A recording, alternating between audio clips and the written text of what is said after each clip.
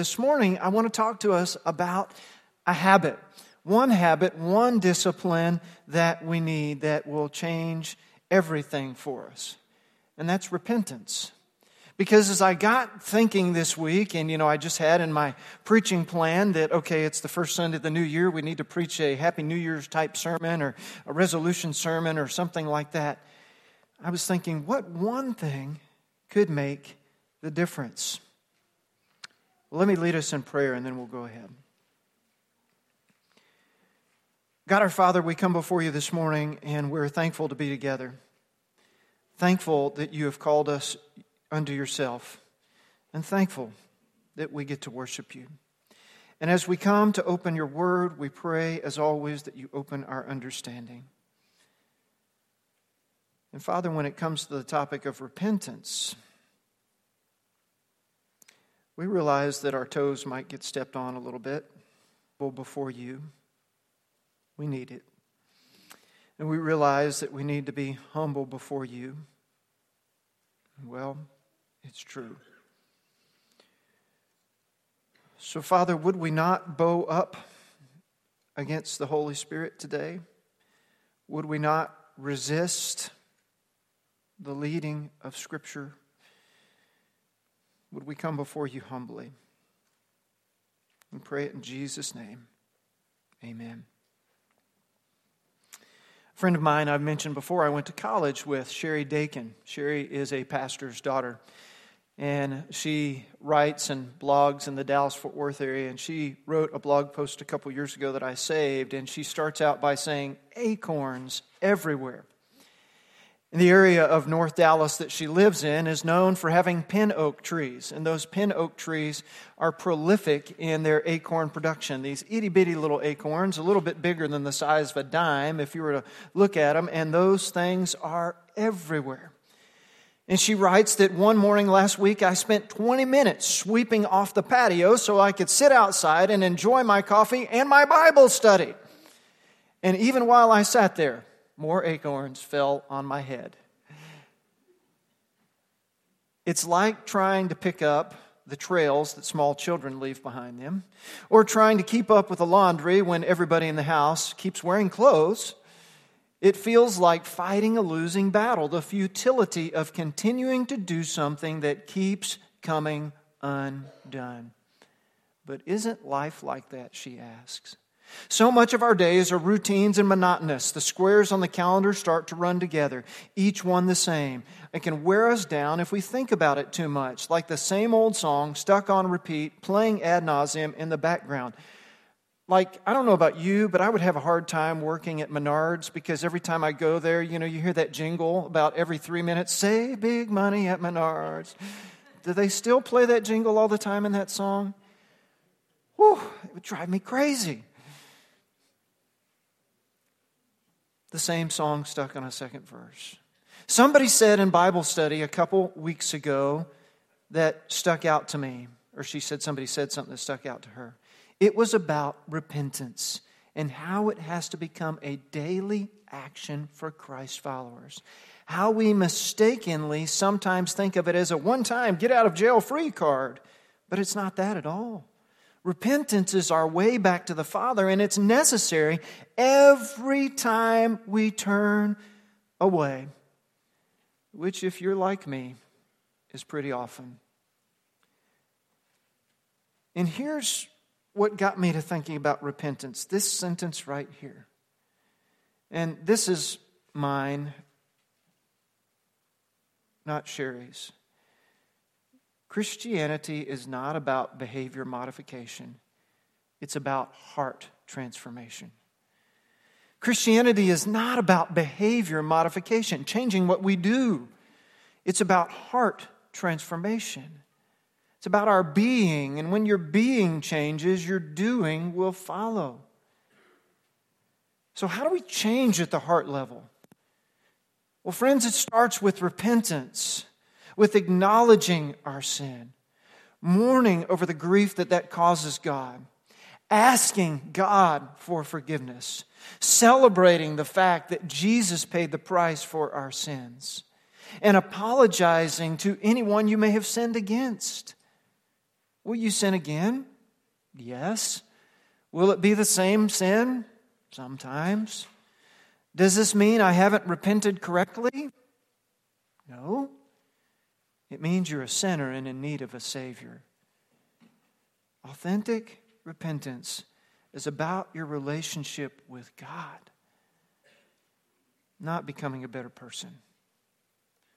So our New Year's resolution, number one, ought to be to repent daily. I've given all this super long introduction to lead us to our scripture. In 2 Corinthians chapter 7, Paul writing to that church at Corinth, and we have 1 Corinthians, obviously that means we have a 2 Corinthians. Some scholars even think that there was a other letter to the church at Corinth that we don't have.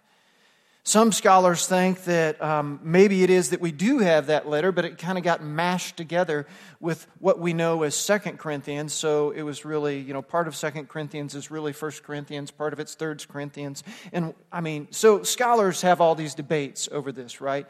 Based on the structure and based on the word use and all these sort of things. And so although I acknowledge that to you, what I'm saying is this. Paul had to say some hard things to the people at Corinth. And it's almost like when we get to this passage of Scripture today that he's saying, let me tell you, hang on a second. And I actually want to start in verse 8. 2 Corinthians chapter 7, verse 8. He says, even if I caused you sorrow by my letter. So he wrote him a hard letter and he's like, I'm sorry. I do not regret it. Though I do regret it. Aren't you glad that Paul is a human, just like you and me? He doesn't regret it, but he does regret it. He wished he wouldn't have to hurt you. He says, I see that my letter hurt you, but only for a little while, yet now I am happy, not because you were sorry, but because your sorrow led you to repentance. For you became sorrowful as God intended, and so were not harmed in any way by us. That's what discipline should do, shouldn't it? Discipline should teach us the right way. Discipline should lead us to change to be better, whether that's being or doing or both. Verse 10, godly sorrow brings repentance that leads to salvation and leaves no regret, but worldly sorrow brings death. Verse 11, see what this godly sorrow has produced in you? What earnestness, what eagerness to clear yourselves, what indignation, what alarm, what longing, what concern, what readiness to see justice done. At every point you have proved yourself to be innocent in this matter. So even though I wrote to you, it was not on account of one who did wrong or the injured party, but rather that before God you could see for yourselves how devoted to us you are. By all this, we are encouraged. So we pull this passage out to be able to study it with this topic of repentance, but there are other ideas woven within here. The basic definition of repentance, however, is to turn away from something, to change your mind, to change your actions. Nothing more, nothing less. Repentance is about seeking forgiveness for the mistakes, for the downfalls, for your sins. And when we repent, we're telling God we put His will above ours. Repentance is not just a one-time act leading to conversion. It's a way of life for Christians that we should be known as repenters. Repent is a common word in the book of Acts. If you go back and read Acts and you see the beginning of the early church, you see that word. So let's consider 4 questions in consideration of true repentance. 4 questions in consideration of true repentance. And the first one is this, based on verse 10. How are godly and worldly sorrow different? How are godly and worldly sorrow different? Go back to verse 10. Verse 10, what does Paul write? He says, godly sorrow brings repentance that leads to salvation and leaves no regret, but worldly sorrow brings death. Paul just answered the question I asked you. There's a difference between godly sorrow and worldly sorrow. When it comes to our sins, we can't unsin, but we can repent. You might want to write that down. You can't unsin, but you can repent. It reminds me of if you drive a nail into some wood. You can pull the nail out, but there's still going to be a hole from where the nail was. You can't unsin, but you can repent. So if we compare and contrast this idea of godly sorrow versus worldly sorrow, it's really a contrast between true, broken repentance versus an unrepentant, prideful, I'm sorry I got caught.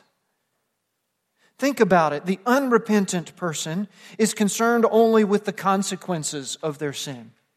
Frankly, they might only be concerned with the fact that they got caught. And speaking in generalities, when they confess their sin is what the unrepentant person would do. There's defiance in an unrepentant person. There's pride. There's fear. There's anger. All these negative emotions come out from an unrepentant person. But contrast that with a repentant person, a broken person. That person responds in humility. They're grieved over the root of his or her sin. And that's assuming they know the root and they'll want to find it out. They'll acknowledge specifics when confessing their sins. And they're genuinely sorrow and broken by their sin and what it may have done to you or to a body or to God Himself.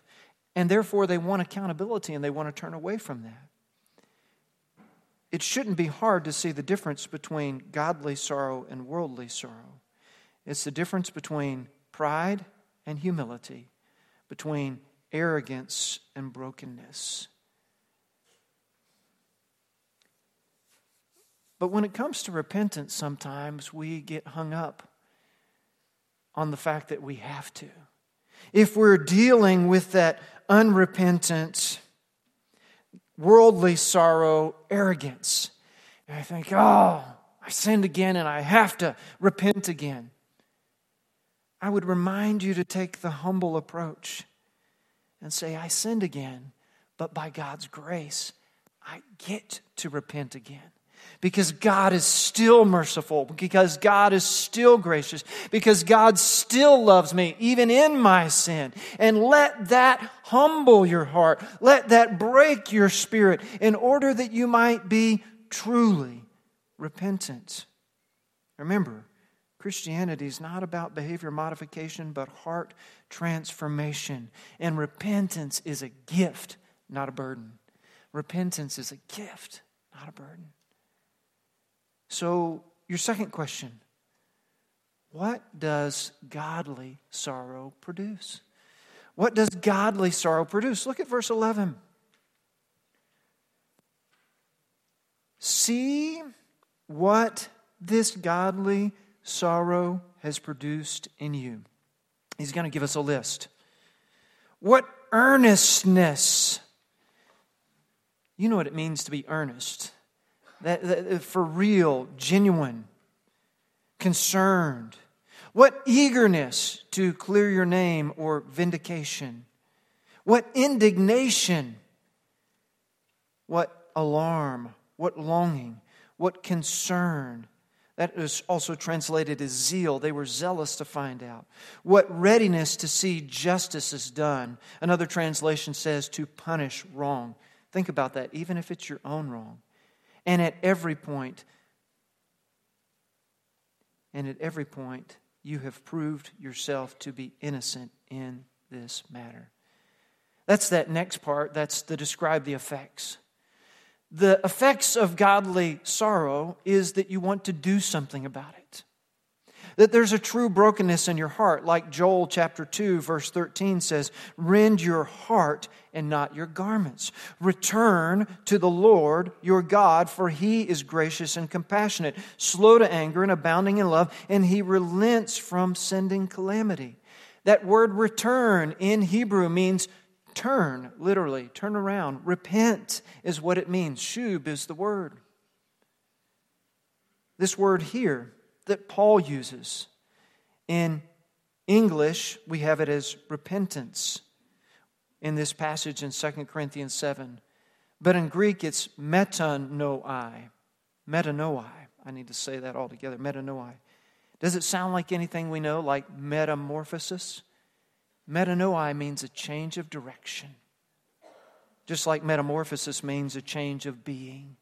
And godly sorrow produces that kind of effect. And we can see godly sorrow because there's an earnestness and eagerness, a zealousness, a fear. And it isn't defensive or prideful. It's sorrowful because it realizes I can't, but God can. And genuine repentance involves knowledgeable dependence on Jesus Christ in His death, burial, and resurrection. Someone said it's an unknown quote. Pastor Jim Cymbala tweeted out this morning, "Introspection, counseling, self-effort, and new spiritual book or Bible translation will not change us in 2018. Only the Holy Spirit can burn up pride and all the junk inside us."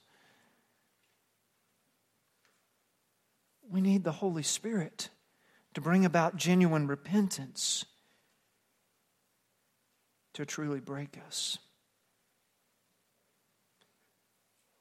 So your third question is, why did Paul write this letter? That's in verse 12. "So even though I wrote to you, it was not on account of one who did wrong or of the injured party, but rather before God, that before God you could see for yourselves how devoted to us you are." So Paul says it's not for the sinner that he wrote. It's not for the one that was sinned against that he wrote.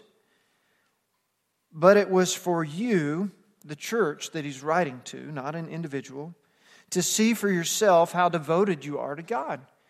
So I guess they are the sinners in a sense, but he's saying not because you sinned, not in the negative sense, but he's saying, I want you to see that as you found real godly sorrow, as you were broken by that, as you were humbled by that, that would be encouraging to you. Now that sounds crazy and upside down to this world, doesn't it? It's one of those biblical paradoxes that when you are humble, you would actually be encouraged. When you are broken, you can actually have joy. But in Christ, it's true. Because you realize that I'm sinful and I've done this or this or this, or I've done all these things. But when I am broken and humble and ask God to forgive me, I have that repentant spirit that wants to turn away from those sins. God in His grace does forgive me because God always loves me. He sent His Son Jesus to die for me. There's some of us here this morning that very well may need to trust Christ Jesus to be our personal Lord and Savior for the first time ever. You've heard about it before, but you've just never done it. One thing or another became an excuse, and you need to repent from all those sins in your life and say, I want to follow Jesus as my Savior, saving me from my sins, but also as my Lord, the boss who's going to tell me how to live my life. There are others of us here today, most of us who are believers in Jesus, but we have allowed things to build up in our life. When we first moved into our parsonage in Texas, the church we served before we came here, about 17 years ago, we quickly noted some things about this parsonage. It was a 2,000 square foot brick home, 2 bath, 3 bedroom, 2 car garage on a 3/4 acre lot on the country road outside of town. It was really nice for a parsonage at first glance. But then you began to look around and see how things were done in a very, we're going to get by and do it the cheap way. You know those little covers on the bathtub, where you have the deal that goes up and down to drain the tub? There was a butter dish lid right there for one of those. The thing that holds, where you pull the deal to make your curtains go in and out, like for your sliding glass door. There was a Dr. Pepper top right there to hold that far enough away from the wall so you could do that. But then the thing that was the worst to me, and I don't know if Melanie remembers this, is, we hadn't been there that long. And like the sink backs up. And we're like, this smells terrible.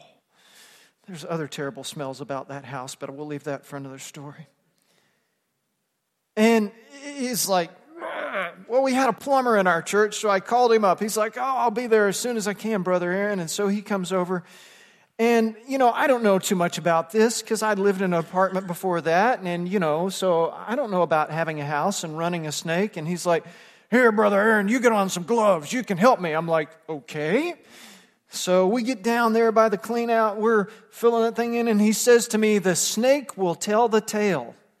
I said, what do you mean the snake will tell the tale? He says, when we pull it out, we'll know exactly what stopped it up because what the snake will look like. I'm like, I think that's going to be gross and it's going to smell terrible. He says, yeah, it probably will. So we run it down through there and he says, it's going through pretty easy. I don't feel anything. And we're still feeding it through. And then we get it all the way to the end and, okay, run some water, see if it goes through. It goes through fine. All right, we got the clog there. So we pull it out. And as we're pulling it out, it comes out and it is black as tar and it's the funkiest smell you ever smelled in your entire life. He says, you hadn't lived here that long, so it couldn't have been you. He says, were there any evidence that the former pastor did a lot of frying? I said, oh yeah, the whole backsplash to the stove was just greasy and nasty. And the hood was greasy and nasty. He said, and I think they poured it all down the sink. He said, I'm going to have to give you some stuff to treat this because we just cleared a hole now, but it's going to get clogged up again. I will just never forget that smell. Why did I start telling this story?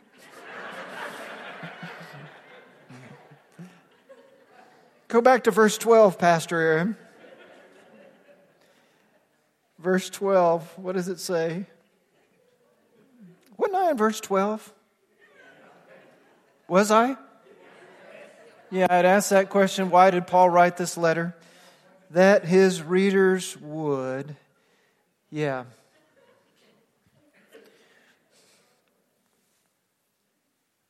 I slept well last night. I got this new pillow that I'm going to have to return to the store. Melanie says it even makes me snore more. Here was my point. Just as my plumber friend said the snake would tell the tale, our lives are going to tell the tale of where our sins are, where our hurts, our habits, our hang-ups, and the kind of things that clog up our life spiritually. Paul wrote this letter, reading verse 12, not on account of the one who did wrong or the injured party, but rather before God, you would see how devoted to us you are.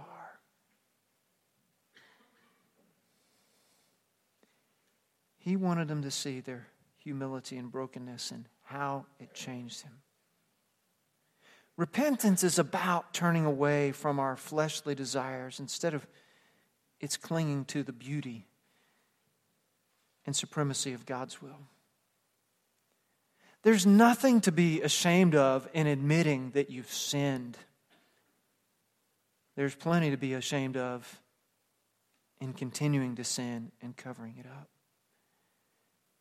But repentance bridges the gap between our failures and our sins and God's forgiveness. Repentance is the act whereby I say, God, I have been doing wrong and I have sinned, but I want to repent and turn back to you and you to forgive me from my sins. And just as that nasty drain pipe needed cleaned out, not just with the snake, but with some other products to get all that stuff out so the water could run clearly, our lives need to be cleaned out. And repentance does that. It's the gateway to a new relationship with God or a renewed relationship with God. Hosea 10:12, write that one down. Hosea 10:12 in the Holman Christian Standard Bible says this: sow righteousness for yourselves and reap faithful love. Break up your unplowed ground. It's time to seek the Lord until He comes and sends righteousness on you like rain.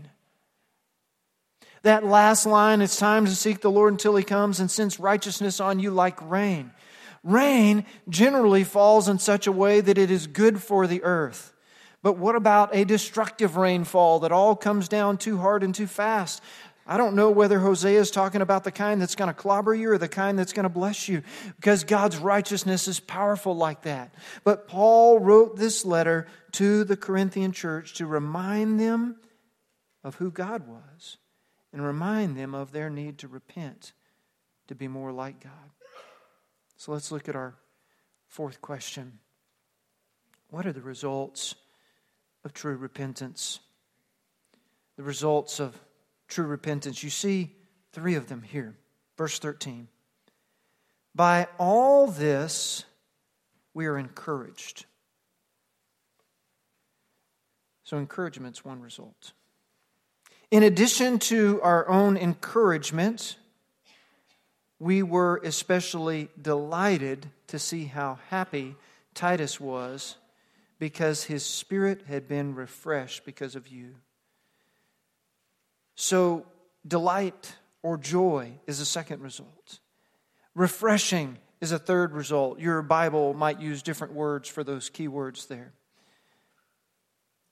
It might even say that you were comforted instead of encouraged.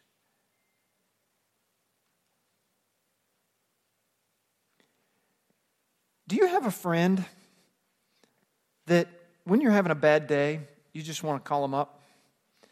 Maybe these days you want to FaceTime them. Or maybe if you can, you want to see them in real life, you know.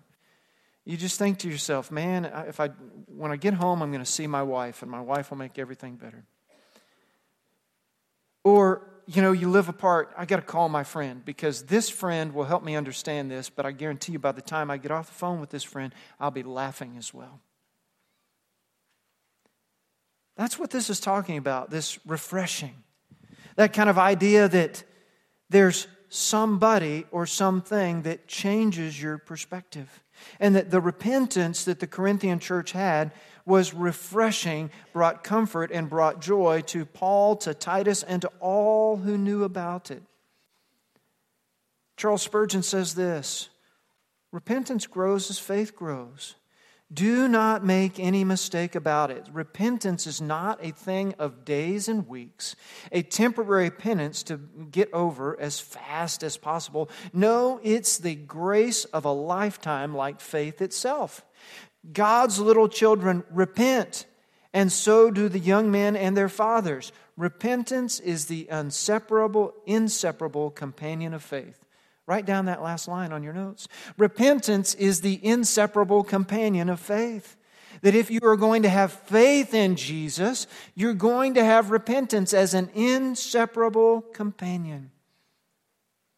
The other possible results that we might see, there's comfort, there's joy, there's peace, there's humility. That's that next little line on the outline. There's rest. Think about it. When you have repented, there's nothing to hide anymore. So there's freedom. There's peace. Jared C. Wilson, the director of communications at Midwestern Seminary, is more than his title would say. Any of the man's books I read or the blogs I read, I'm just blown away both by his intellectual depth, but also his spiritual depth.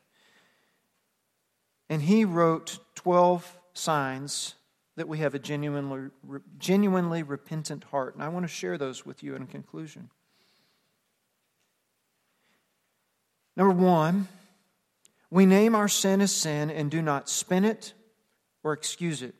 And further, we demonstrate godly sorrow, which is to say, a grief chiefly about the sin itself, not just a grief of being caught or having to deal with the consequences. Number 2, we actually confessed before we got caught or the circumstantial consequences of the sin caught up with us. Confessing before you're caught, that's genuinely repentant. Number 3, if found out, we confess immediately or very soon after and we come clean rather than having to have the full truth coaxed out of us. Real repentance is typically accompanied by transparency. Wise line. Real repentance is typically accompanied by transparency. Why? Because there's a brokenness and there's a humility that says, I can't hide from this, I shouldn't hide from this. Number 4, we have a willingness and eagerness to make amends. We will do whatever it takes to make things right and demonstrate that we have changed. It's because there's a humility there. Number 5, we are patient with those we've hurt or victimized, spending as much time as it's required listening to them without jumping to defend ourselves. When we defend ourselves, so many times it's about our pride, our self-image, our self-worth, our doubts, our fears. But true repentance rests in Jesus. Number 6, we are patient with those we've hurt or victimized as they process their hurt, and we don't pressure them or guilt them into forgiving us. You've done that dance before, right? Well, they haven't forgiven me, so I'm not going to forgive them. That's not what the Bible says. The Bible tells you forgive as you've been forgiven. It doesn't matter what the other person does. You have to forgive. Number 7, we are willing to confess our sin even in the face of serious consequences, including church discipline, going to jail, separation from a spouse. Number 8, we may grieve the consequences of our sin, but we do not bristle under them or resent them. We understand that sometimes our sin causes great damage to others and that it is not healed in the short term, or even perhaps this side of heaven. That's one that some Christians have a hard time dealing with. They say, well, I confessed. Yes, you confessed, but you still have consequences to deal with. Confession doesn't always absolve you of consequences. Someone's forgiveness doesn't always absolve you of consequences. Number 9, if our sin involves addiction or a pattern of behavior, we do not neglect to seek help with a counselor, a solid 12-step program, Celebrate Recovery, or even a rehab center if need be. Number 10, we don't resent gracious accountability, pastoral rebuke, or church discipline. You know somebody's broken. You know they're humble. You know they're repentant when they're willing to receive accountability, when they're willing to receive instruction, even discipline. Number 11, we seek our comfort in the grace of God in Jesus Christ, not simply in being free of the consequences of our sin. That one's important. It's not just that we don't have the consequences, but it's that we grow in our relationship with Jesus and grow in our dependence of Him. And because of our repentance, we're closer to Jesus.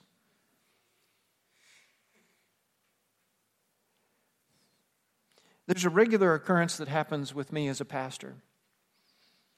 And it happens with some of you as well.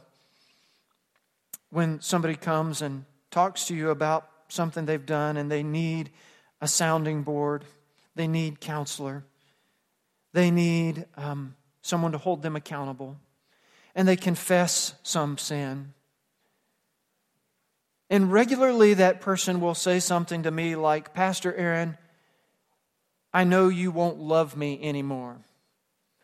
or you'll be embarrassed by me, or something like that.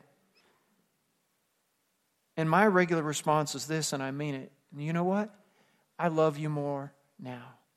I love you more now because I know that you are real. I know that you are repentant. I know that you are broken, and your humility is attractive to me. And I love you and respect you more now, knowing that you're not perfect, than I did when I thought you were perfect before you came in here. There's a beauty that happens in repentance and the love around that and that comfort, knowing Jesus' grace and the grace that others give to us. The 12th indication of genuine repentance, according to Jared C. Wilson, is this: we're humble and teachable. Frankly, any one of those other 11 would speak to that, but he sums it up with those two words: humble and teachable. So a question for you. What are you repenting of these days? If the title of our sermon is One Habit for a Great New Year, Daily Repentance, then the question has to be, what am I repenting of?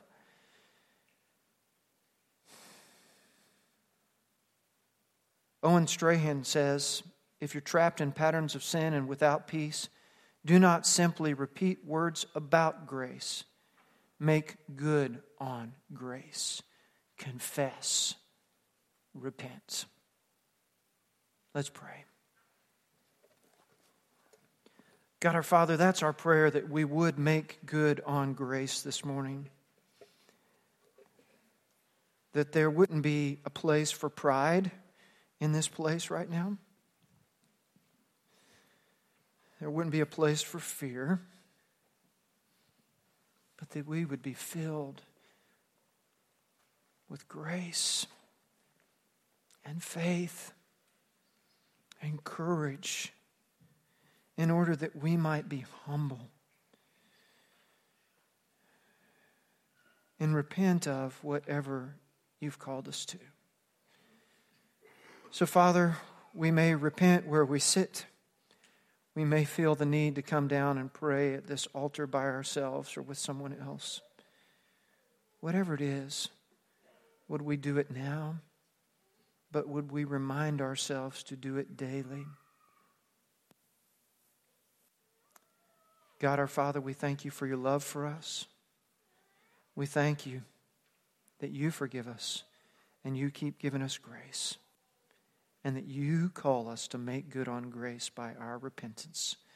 It's in Jesus' name we pray. Amen.